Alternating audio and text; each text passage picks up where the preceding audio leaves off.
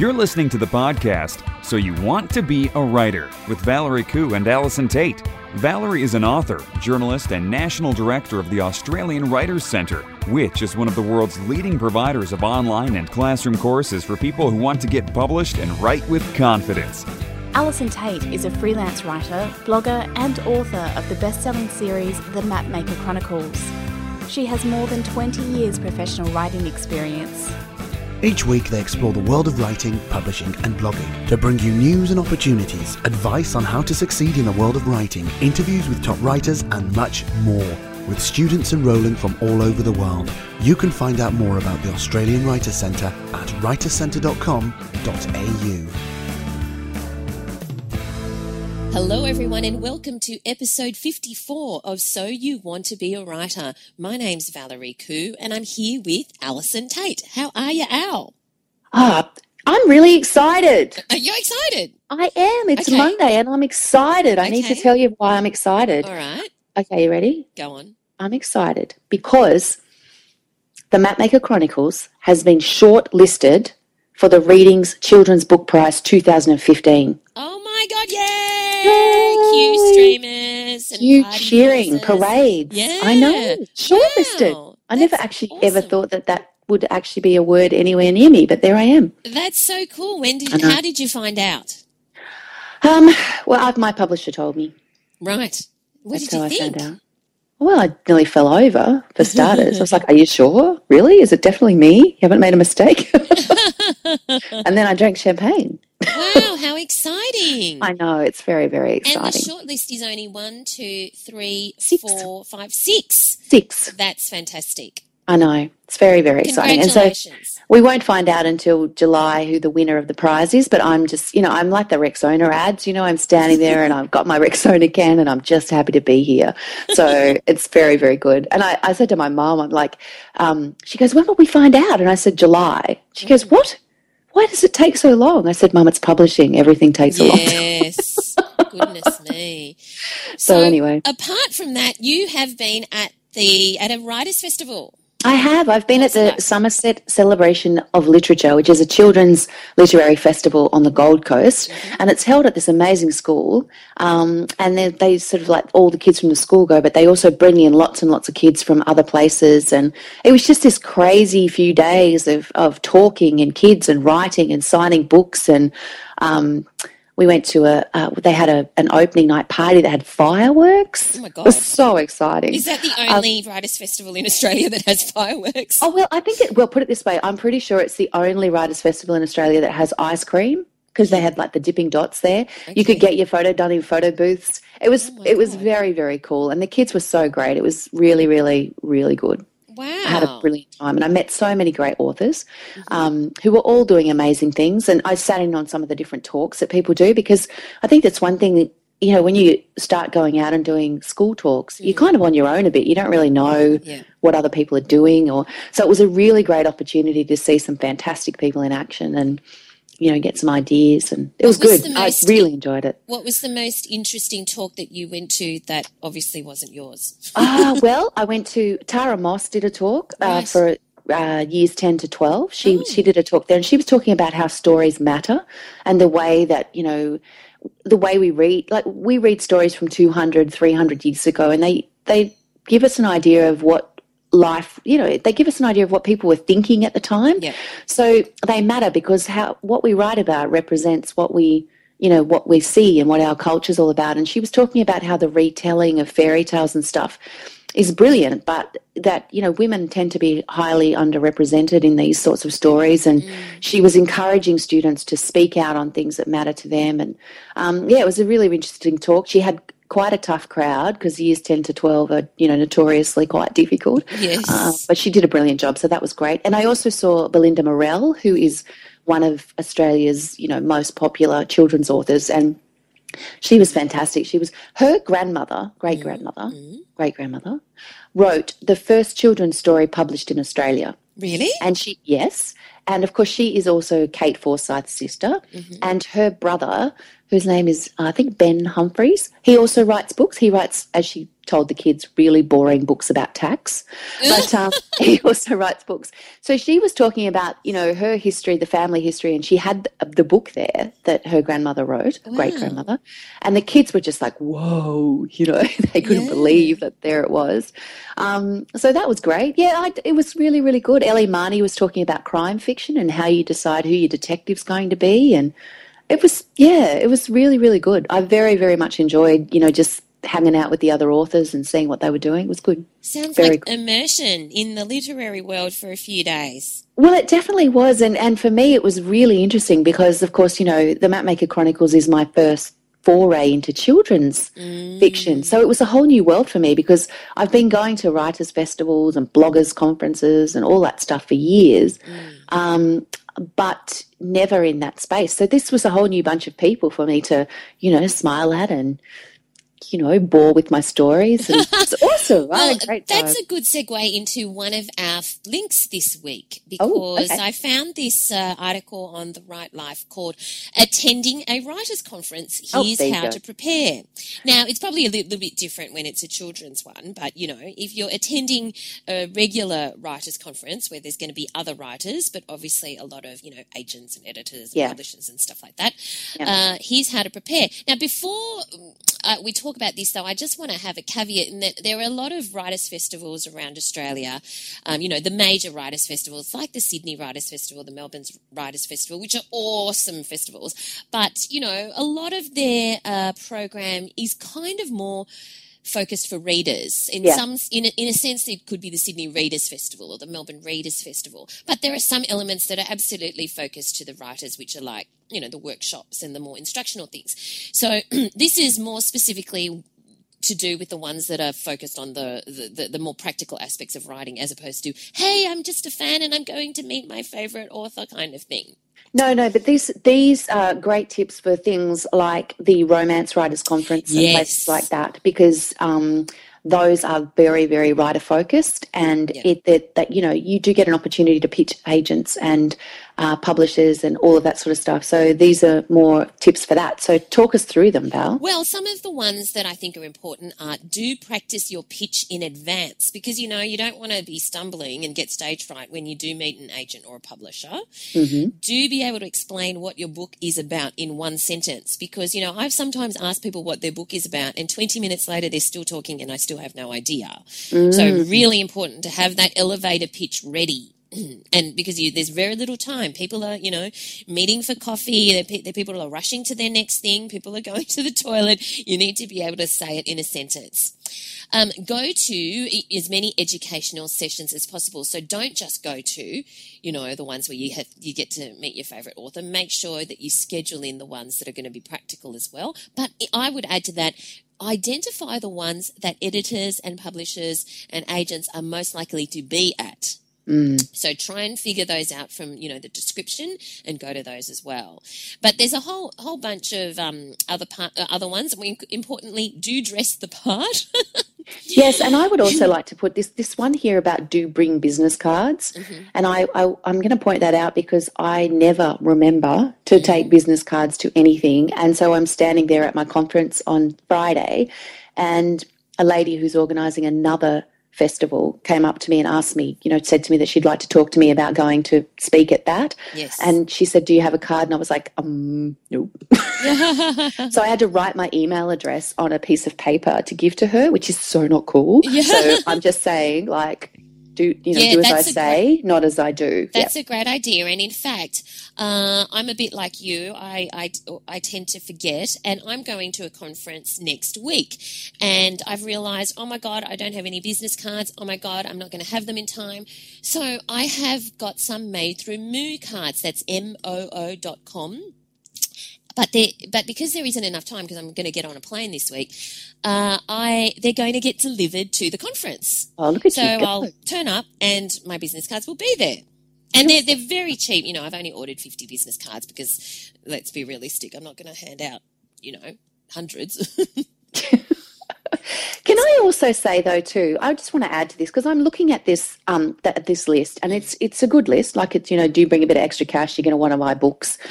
Don't give people pages, in the toilet. Like, I've heard stories about editors and agents who are at these conferences and people are sliding manuscripts under the toilet door. Oh, my God.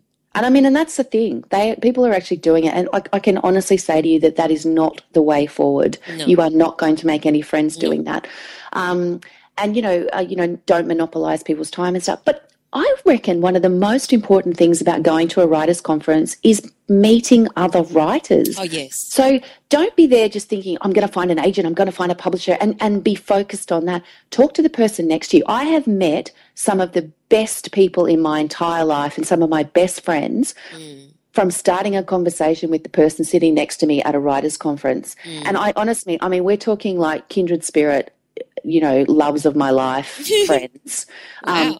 No, really. Simply from the fact that we've started a conversation. Like, people are there because they love writing too. Yeah. So if you're someone who wants to, like, we've talked before about the importance of making creative friendships and networking and stuff. Networking is not necessarily about trying to climb a ladder. Sometimes it's just about finding all the people on the level with you that are going to, and you all support each other to move up. Yeah. And I think that's really, really important to remember.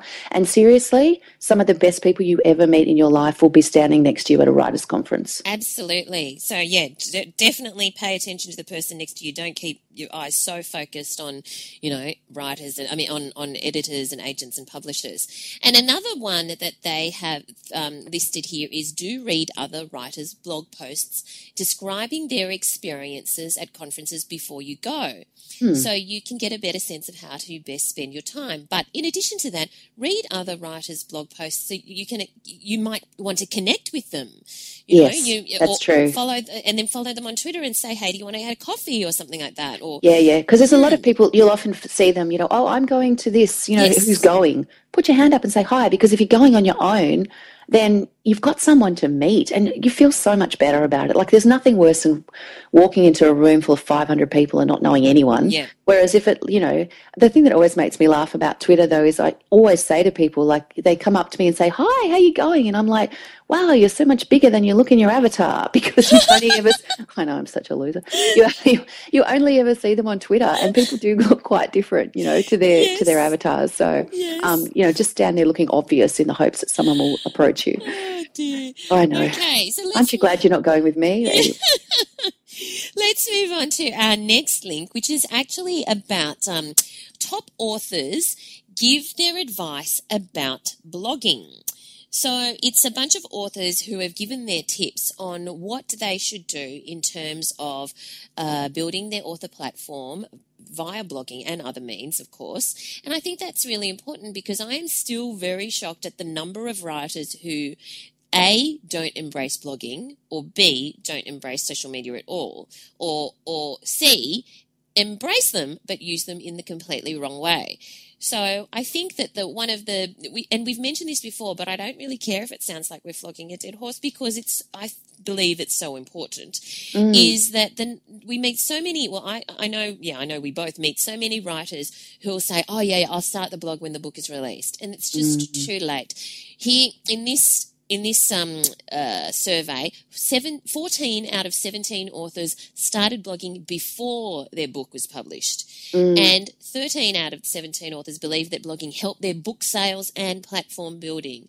Yeah. So, if you're not as we've said, last week, if you're already a world famous author like Elizabeth Gilbert, you probably don't even need to do it.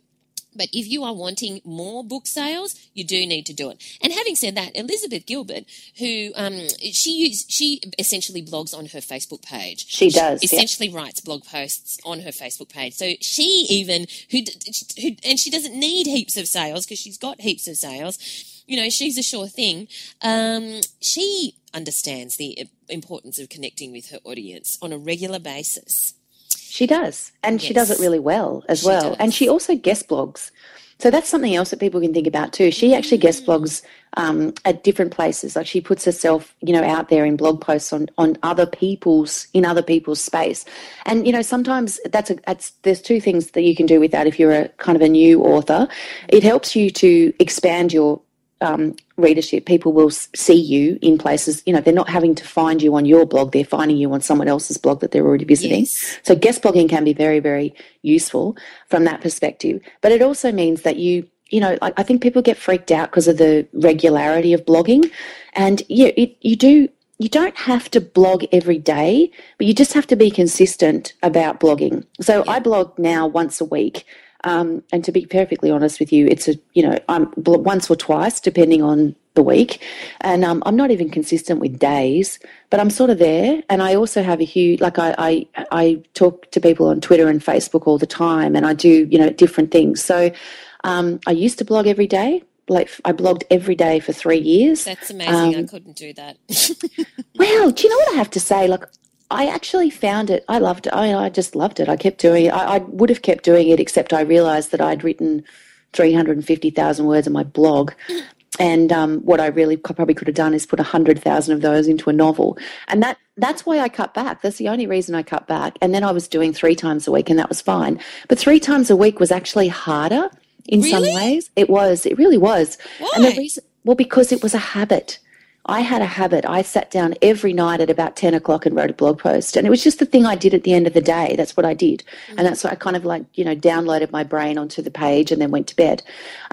Whereas once I was on a schedule, I actually found it harder to decide what to write about. Right. When you have to blog every day, you just got to find something to write about, right? So you're just writing random stuff. And I had some really cool random posts in those days. I really loved them.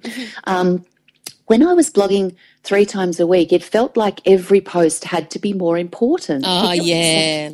So then I got kind of stage struck a little bit, because I was like, oh my God, it's 3 times a week, and what do people want from me, and what should it be? And you sort of don't, like writing a paragraph about, one small tiny element of your day doesn't feel as important as it should.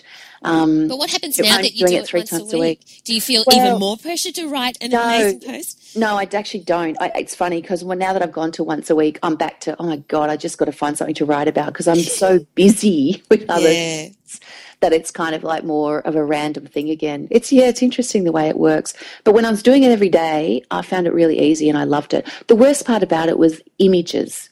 Oh, yeah, that takes a long time. Because it was a while ago, it's 5 years ago, and we didn't have Canva, and we didn't have, there were just like not as many things where you could just put together a quick graphic and stuff like that. Yeah. So images were so much harder for me back then. But now I just make them all, or, take iPhone shots of random things. But yeah, it's an interesting the way it works. It is a muscle and it is a habit, and the more you do it, the easier it gets. Yeah, absolutely.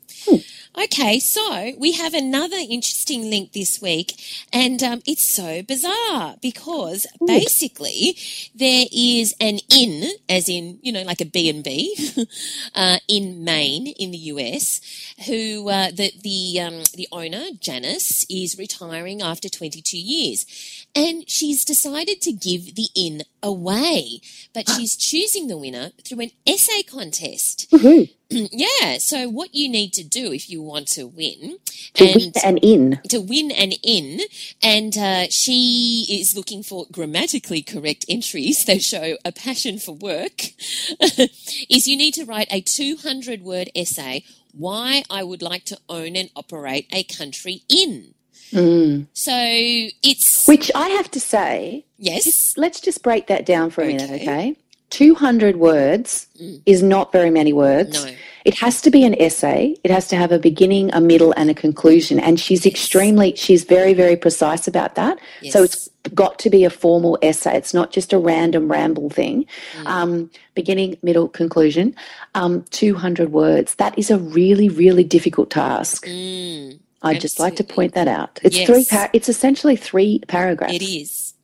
Yeah, well, that it's not an easy competition, but basically it's saying that the real estate value is probably about $900,000. Yeah, wow, it's a big prize. You know, hey, write your 200 words, yeah, right? Think really hard about your 200 words. I have to say that it's quite a big in.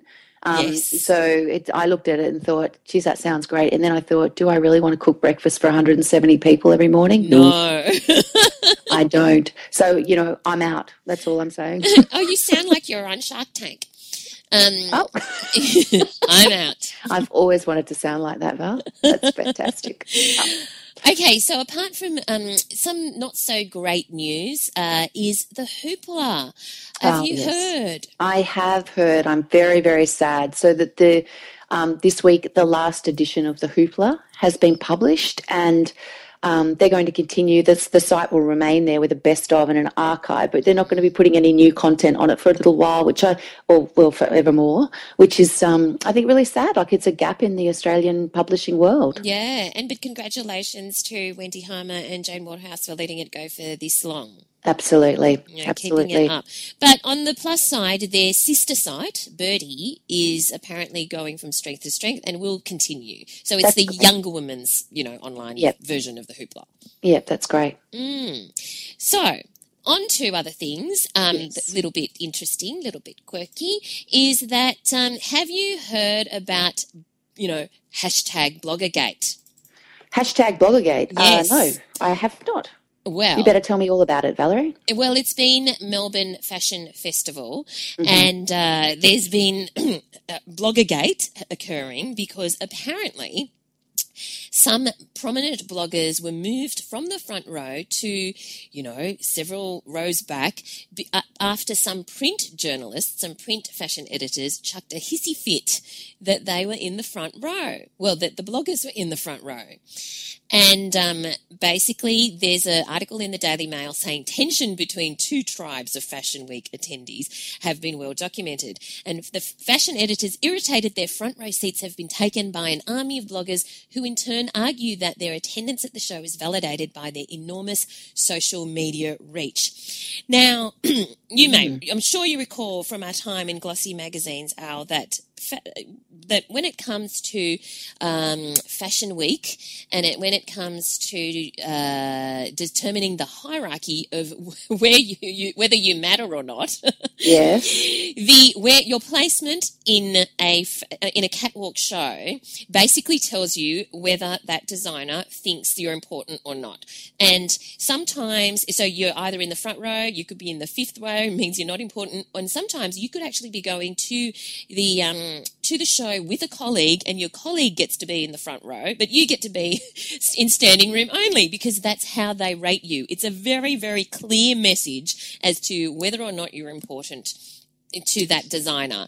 And so that is obviously continued, and increasingly, as some bloggers have gained more prominence and gathered huge social media followings compared to the minute followings in comparison of print fashion editors, bloggers have been treated in the same way as some of the big glossy magazine fashion editors, and some fashion editors aren't happy about it. Oh dear. Well, goodness me. Given that, generally speaking at these events I was sort of outside, I don't really know what to say.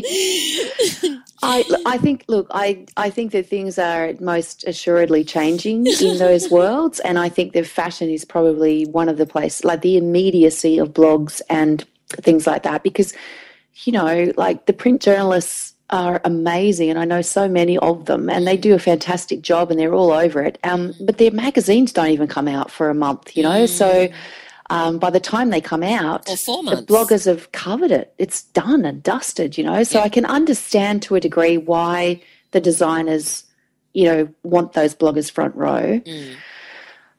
Oh, I don't know. What do you want me to say, Val? I don't know anything about fashion. I'm sitting here in my cargo pants. What can I tell you? All right. Well, we'll move on from fashion then and talk about our writer in residence this week, who is the wonderful Patty Minott. Patty Miller. Now, Patty, as many people may know, is a presenter at the Australian Writers Centre. She leads a writing program in Paris for the Australian Writers Centre every year, which always gets booked out. And she is I would love to do that. Yeah, it's pretty fun. Yeah. And she is one of Australia's foremost experts in memoir writing, and she is obviously a memoirist herself. And I think what's really interesting with memoir and memoir generally is that you really need to get that balance between writing something that's going to connect and be compelling and really engage your reader, but not be navel-gazing and all about me. Yeah. And Patty manages to do that incredibly well. She is the expert on it, and she has helped many of our students to publication, like Gina Lee with Call Me Sasha and Robin Shuttle with Dancing with the Cocaine Cowboy. You know, they've all been published by mainstream publishers for their memoirs. And this is Patty's memoir of a certain portion of her life. So let's hear from Patty. Patty Miller is renowned as one of Australia's leading memoir writing teachers. She's written many books, including Writing Your Life, The Last One Who Remembers, Child, Whatever the Gods Do, and The Memoir Book, and more recently, The Mind of a Thief. Her latest book is Ransacking Paris, A Year with Montaigne and Friends. Patty's also a presenter at the Australian Writers Centre, and each year she takes a group of Australian Writers Centre students to Paris on an unforgettable 17 days where they journey into the world of memoir writing and explore the beautiful city of Paris. Thanks for joining me today, Patty. It's great to be here, Valerie. Well, now tell us about your latest book. It's so exciting to have this book in my hands. Well, I have the proof in my hands, but Ransacking Paris. Tell our listeners about your latest book. Well, Ransacking Paris just arrived in my hands yesterday, so it's all very new and exciting for me as well. And it's the story of the year that I lived in Paris, reading and writing. So it's wandering around in Paris, experiencing being there, but also thinking about the life that I'd lived and the changes in my life, the transitions in my life, and reading the French memoirists, and they illuminate my experience of being in Paris. So in a sense, it's a reading book and a writing book at the same time. Did you go to Paris with the intention of writing a memoir about that year in Paris? Oh, not at all, not at all. In fact, I remember swearing that I would never do such a thing as that. I went there for the reasons that are explained in the book, that it was a dream of mine to go there and write and live there. And that's exactly why I went. And I did, and I finished a book which was Whatever the Gods Do, which was published by Random House.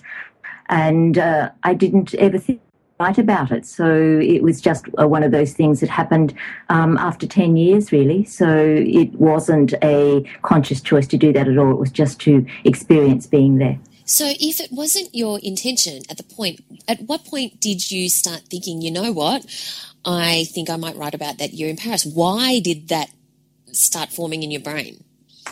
Well, it was 10 years later, and something like that is a very much a turning point in a life. And that's one of the things that I like writing about, are the things that change your life, or that are turning points in your life. Whether anything dramatic happens or not, it's still a point of change.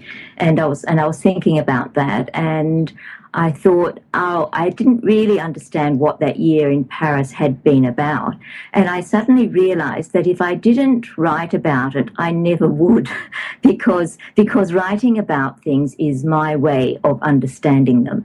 That other people, might talk them out, but for me, it's writing about things. So I thought I'll write about it and see what happens, and see if I come to any kind of understanding about what that year was about. Because I often meet people who say to me, oh, I couldn't write a memoir because, I've never had a car accident, or I've never survived cancer, or, some really major dramatic thing.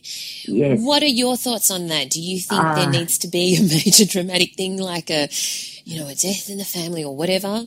Not at all. Not at all. In fact, I've said to writers many times that it's not what's happened to you, it's how you see it that makes a good memoir, because people can have had all sorts of incredible adventures and still write terrible memoirs about it. And people can have just experienced their backyard or wandering in the bush. I always think of Annie Dillard, who wrote the Pulitzer Prize-winning at Tinker's Creek, Pilgrim at Tinker's Creek, and she didn't do anything. She just hung out by the creek, and it's one of the most beautiful memoirs. So it's really about how you see your life. It's your awareness, your consciousness of being. It's not about the drama or sensation of life. It's about the experience of being in a life.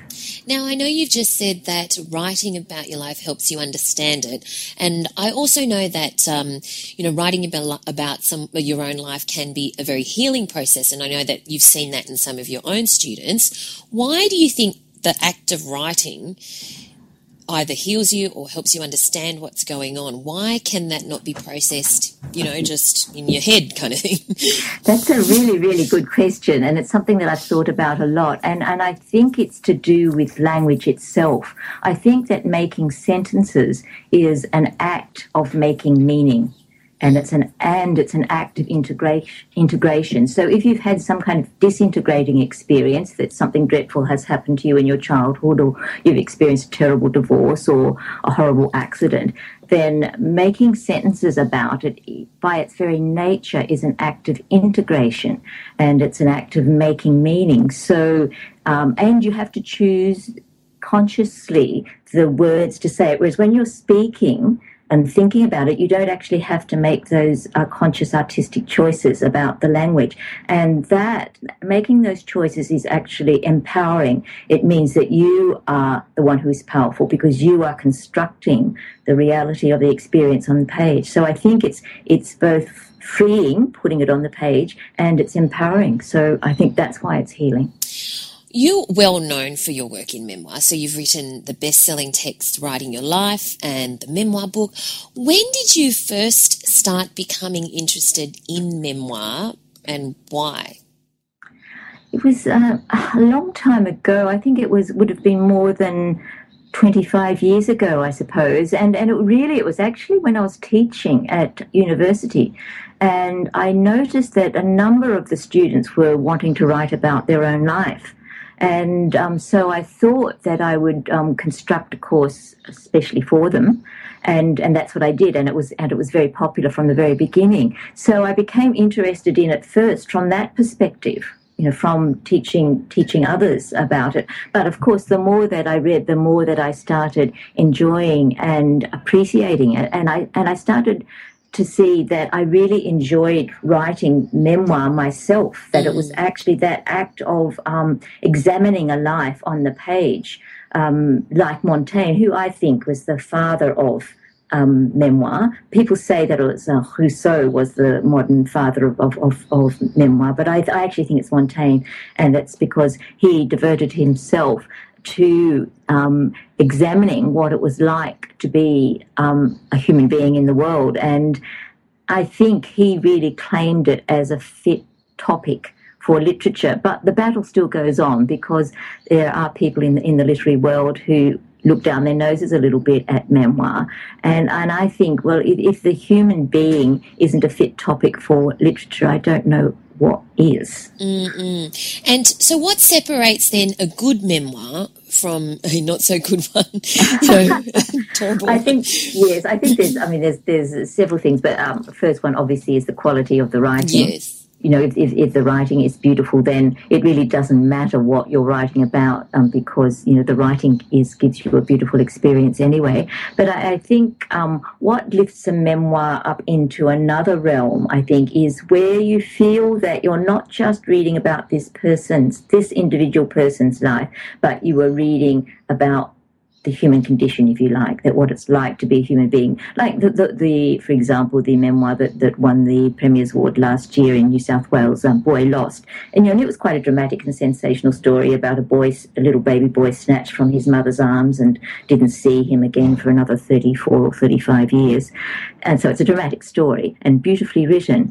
but it becomes a kind of meditation on the nature of memory and the construction of the self and what to do with grief and all those kinds of things which apply to all of us. So it means that although it's a very individual and dramatic experience, which most of us thankfully haven't had, we still can relate to it because it's about dealing with all the things that we all have to deal with in universal terms. Mm-mm. So how does a memoir differ, if at all, from an autobiography?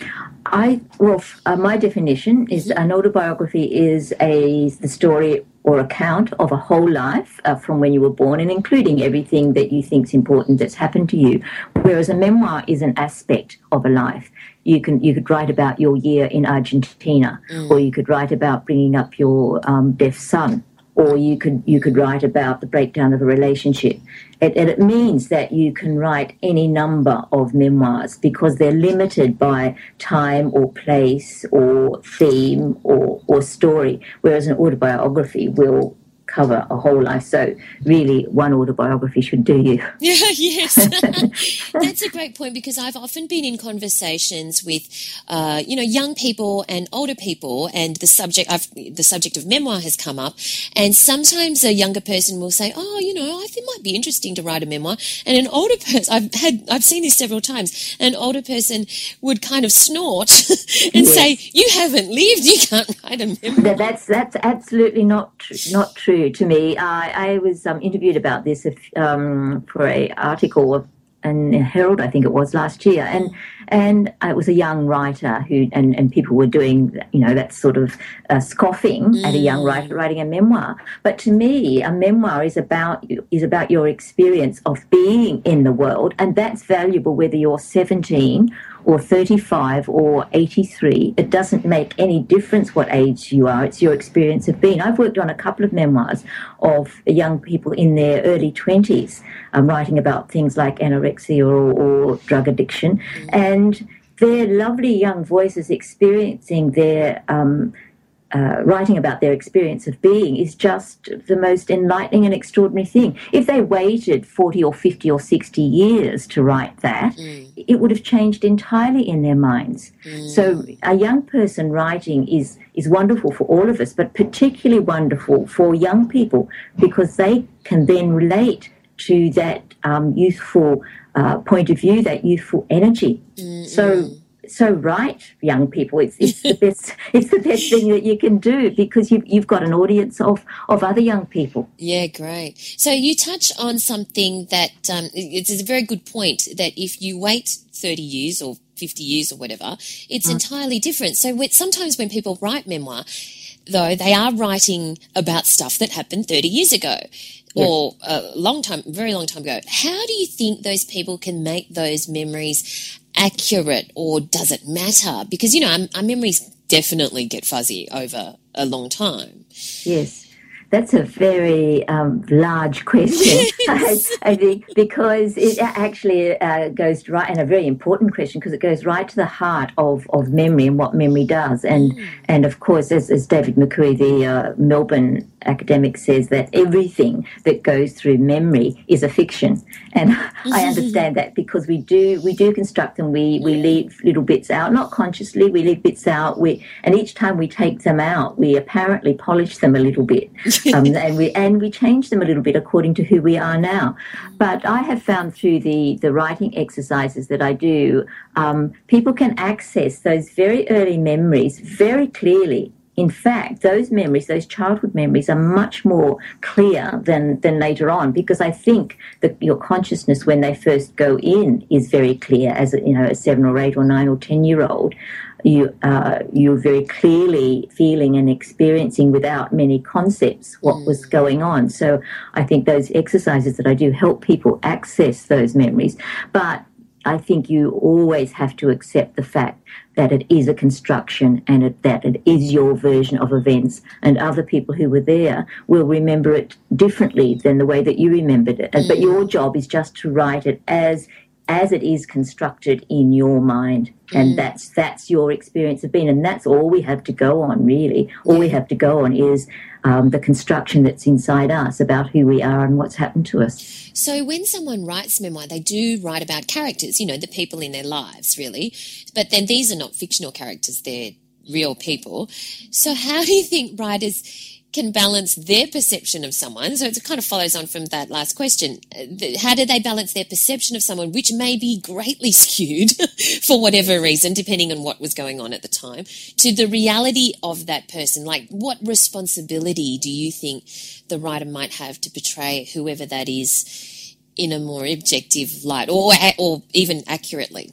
Yes, it's also a really, really important question because, well, while part of me feels like that the writer is a scavenger and has a right to everything that they can find, I also accept the fact that writers are under the same ethical responsibilities as everybody else. We're all part of the world, and we all have relationships in family and friends. And I think for me, the question is to examine your motivation, why you are putting it in there. Are you putting it in there because it's a necessary part of revealing the truth, or are you putting it in there for vengeance? And I agree again with Annie Dillard, who said writing's an art, not a martial art.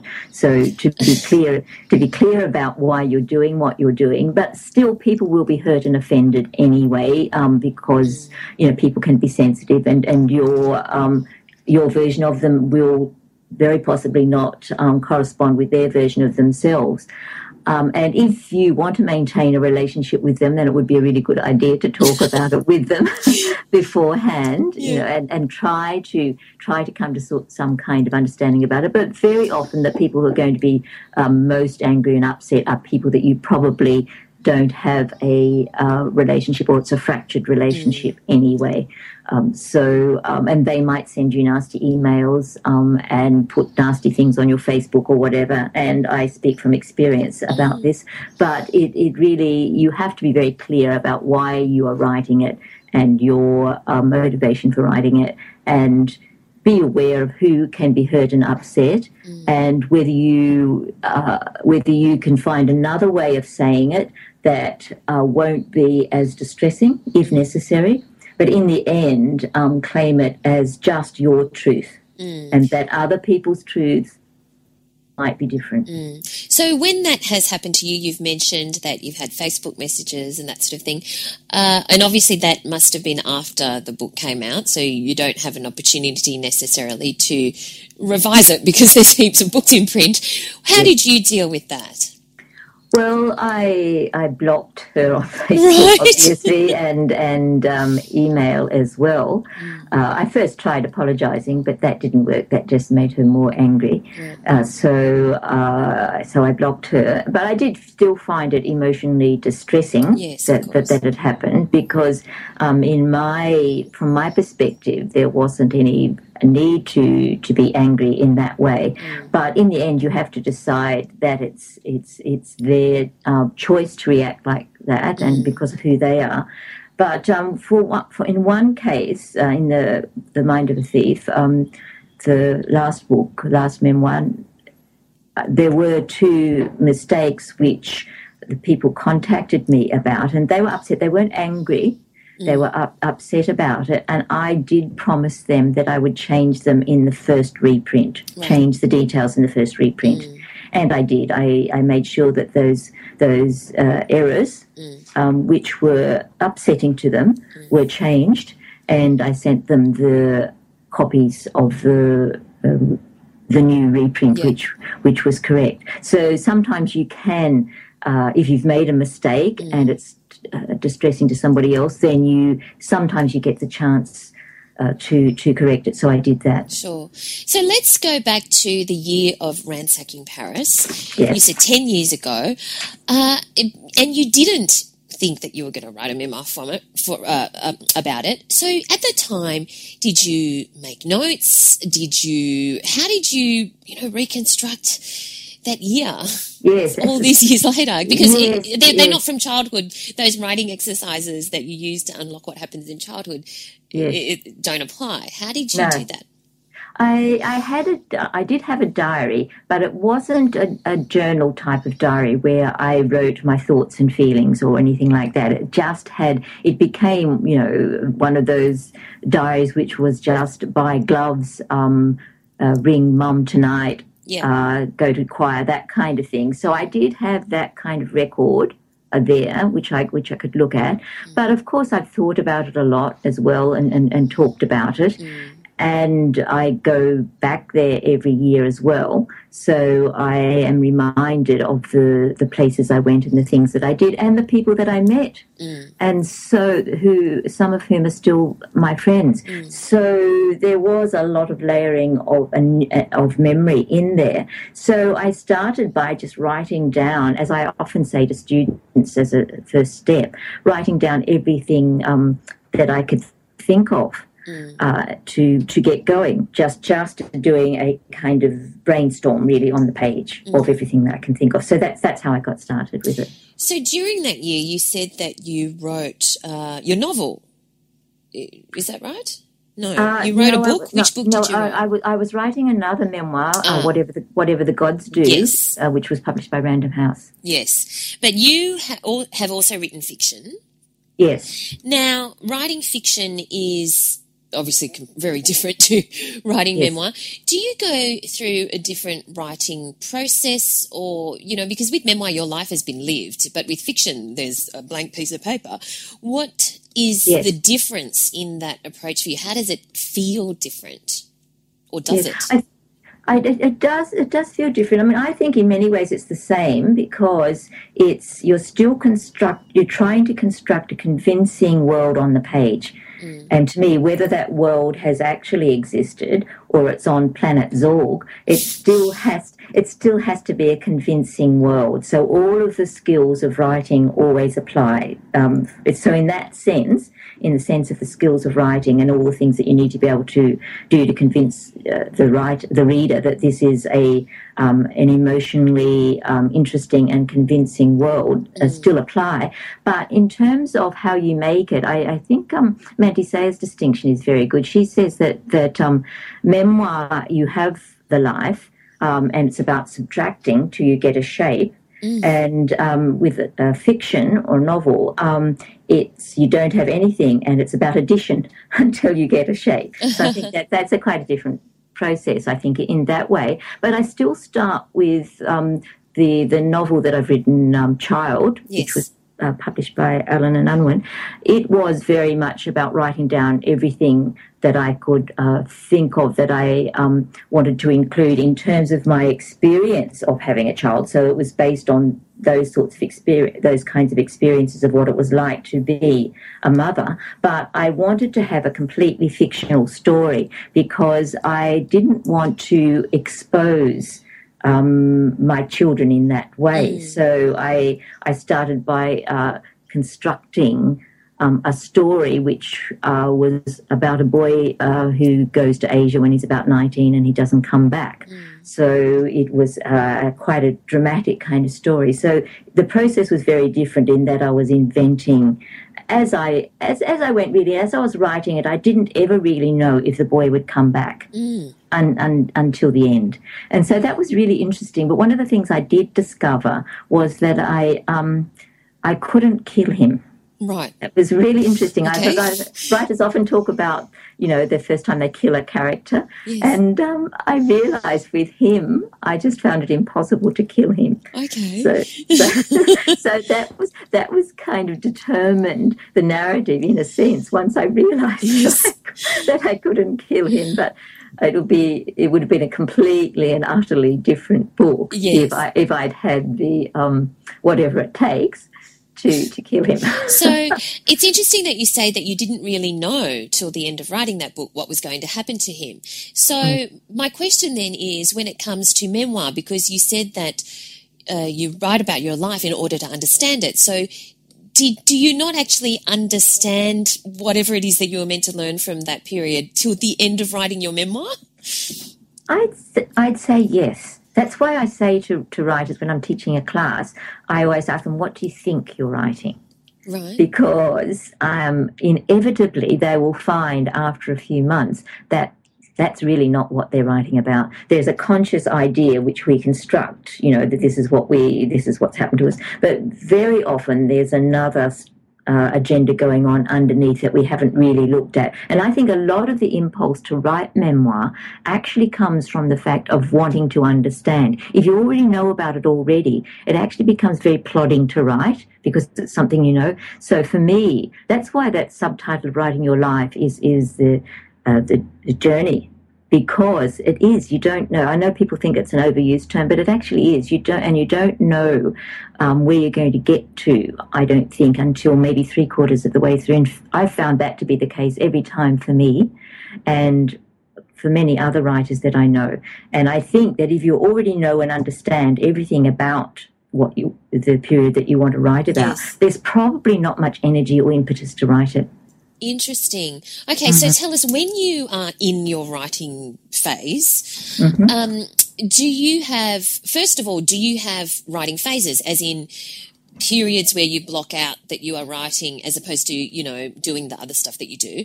And then when you are in that phase, do you have a set routine, like, you have a cup of tea in the morning and then you go walk the dog or whatever it is? Yes. Tell us about that. It's the process for me has changed over the years because I had two children and I was quite young. I was in my 20s. So my writing then was I guess arranged around times of childcare and school and those sorts of things. So it was very much part of a life that was doing lots of other things. And I think this is useful to know because people often think, that a lot of women in particular, if they do have children, it can be difficult, but it can be done. It really can be done. And it's about organising time when you have the time and organising regular time. And that's what I did. But later on, I actually found that the blocks of time worked really well for me. So I started doing that because I could go away for a month and write, because, my children were grown, I could do things like that. And I actually found it much more fruitful because I could spend all day and all night doing it. And even if I wasn't writing, it was still going through my head and I wasn't having to relate to anyone or look after anyone or anything like that. So now I do a mixture of both now. I go away for blocks of time. I might go to the mountains or down the coast or go to Paris and write. A couple of periods of writing Ransacking in Paris was actually spent in Paris, working there. But I also work in a daily way when I'm working on a book, and I get up and have breakfast, and then I go into my study, and I don't do my emails. I start writing, and I write from about 9 till 2. Wow! And that's what I usually Non-stop. do. Oh, no, I have a coffee. Have a coffee. Of course you have a coffee. And then sometimes I might have a break to have something to eat and keep writing, but often I will work through. But I give myself just 1,000 words to do. Right. I make it doable. I think that's really important because I think a lot of people set themselves up to fail.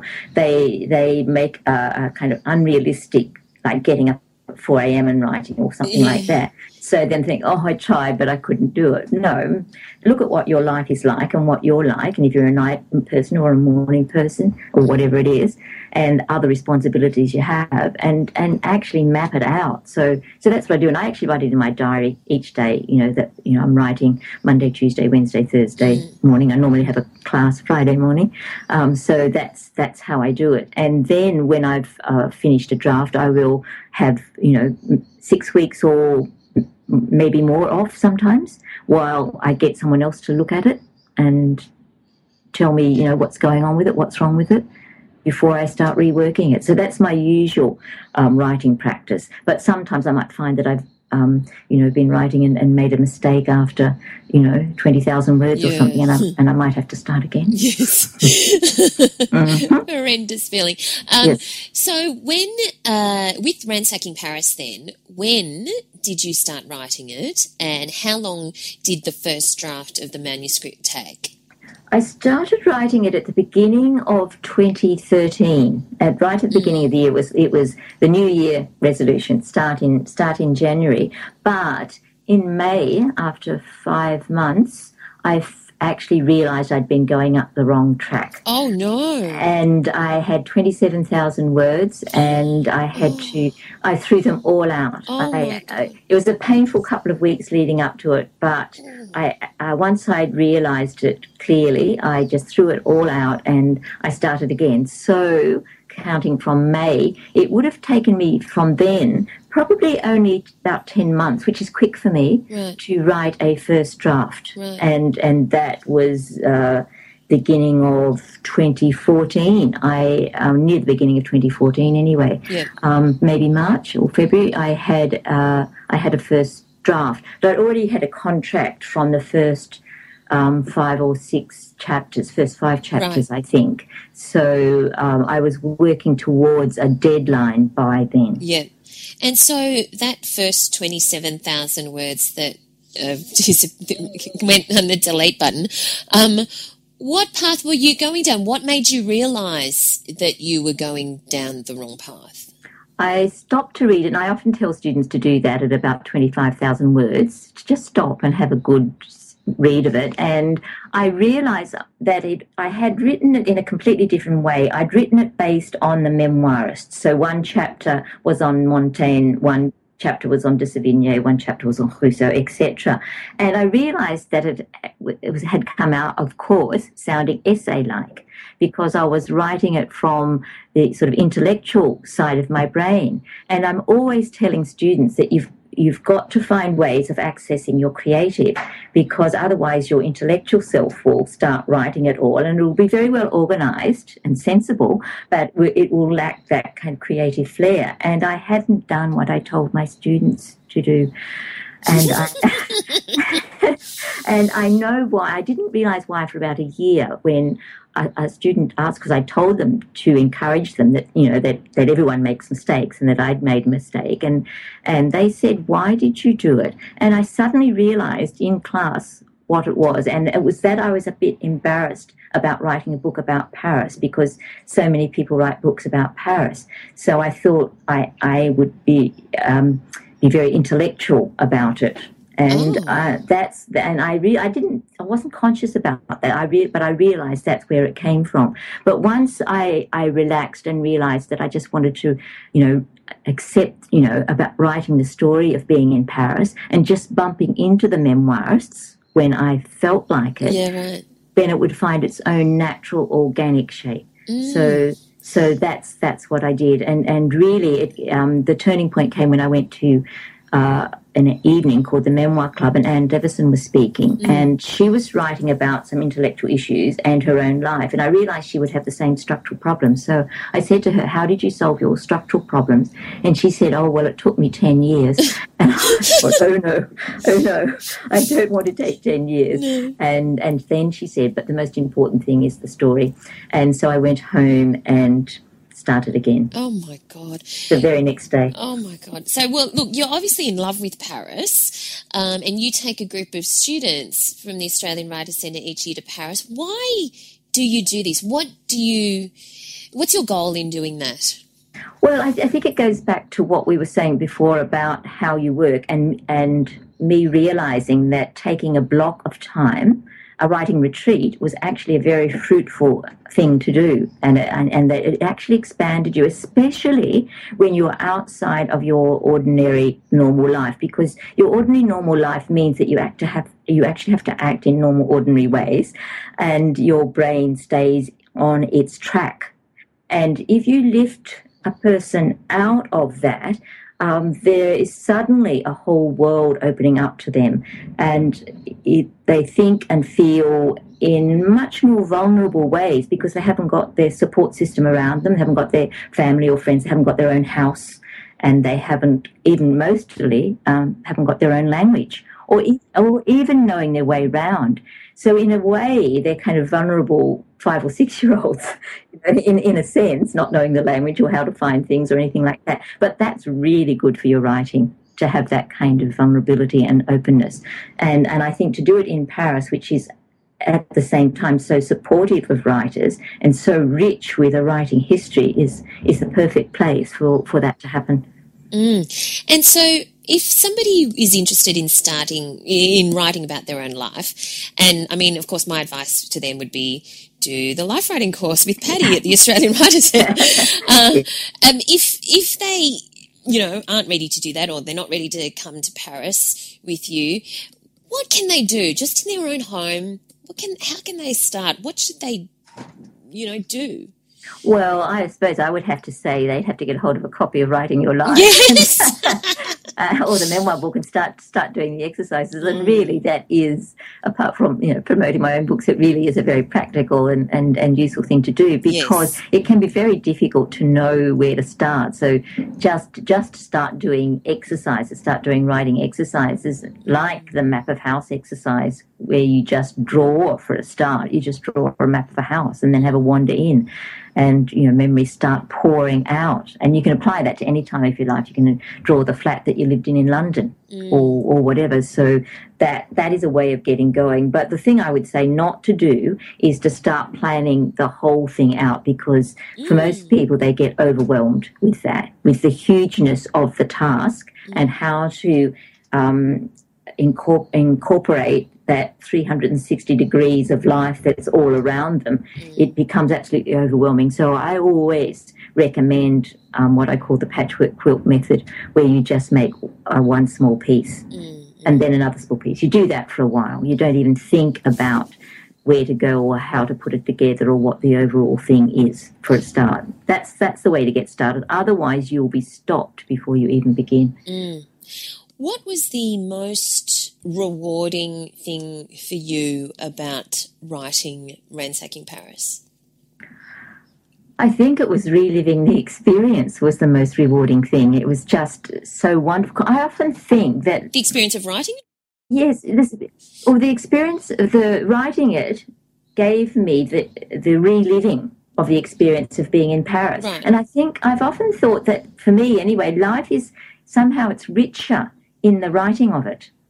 And I think it's an extraordinary thing to me that the act of recreating it on the page brought it all back to me. So for me, the most powerful experience was reliving what had happened there, which, there weren't dramatic things that were happening there, but it was a transition time for me, and it was a letting go of various things in my life. So I think that was the most wonderful part of it, was being able, and I think that's the most wonderful part of memoir writing altogether, is actually reliving your life. I mean, memoir writers live twice, when you're experiencing it and when you're writing about it. So I think, it's the great, to me, it's the great gift of being a memoir writer, is that chance to live your life again.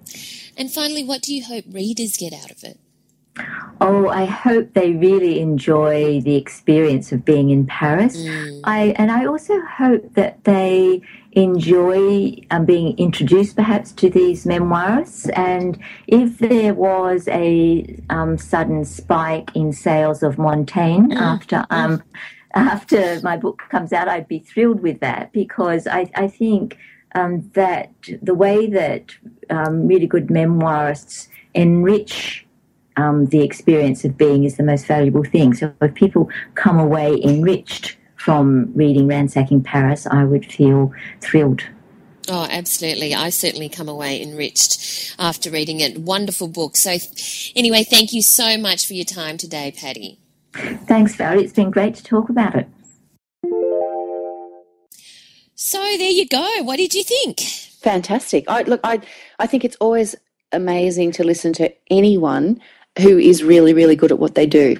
And she is really, really good at what she does. So, for me, it's a winner. And I think it's really interesting that she was saying that the act of writing it down kind of helps you make sense of what's going on in your life. And I think that even if you're not writing a memoir, even if you're just, say, stuck on a plot point, or you're just not sure which path to take in your writing career or even in your non-writing career, just start journaling about it. Just start writing about it. It doesn't have to end up being on a blog, doesn't have to end up being anywhere, but the mere act of writing it down can help you just work through a whole heap of things rather than just let it, bubble around in your brain and cause you sleepless nights.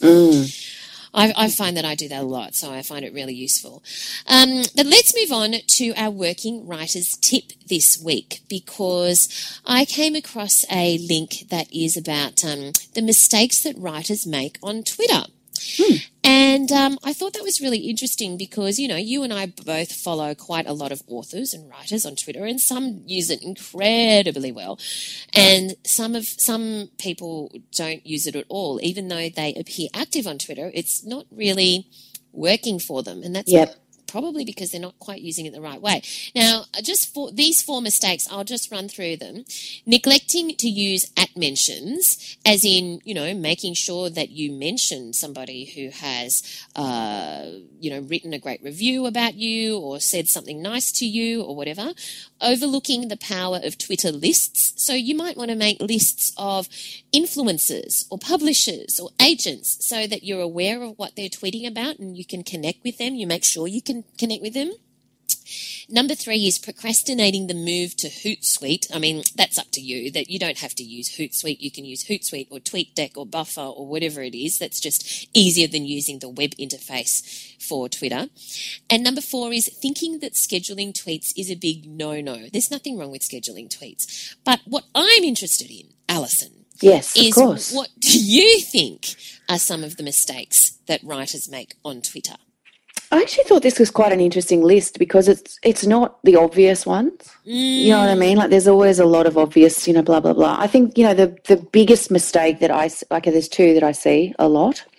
One is this constant barrage of buy my book. Did you see my review? Did you see my this? Did you see my that? And I mean, I understand it to a degree because when a book comes out, like when the Mapmakers came out, I did feel like every second tweet that I did was about something to do with that book. I was kind of like, oh my God. But you kind of, it's just at that particular time, that's what happens.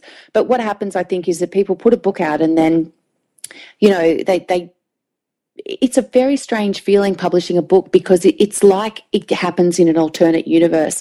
The book comes out and there's a big parade or whatever for a day. It's like, yay, launch day, and then nothing. And your book just goes quietly about its business, doing its thing out there in the world, and you're sitting at home going, what can I do? What can I do? What can I do? I know, I'll tweet, buy my book, buy my book, buy my book. Wrong thing to do. It's just so annoying from the other side of it. Yes.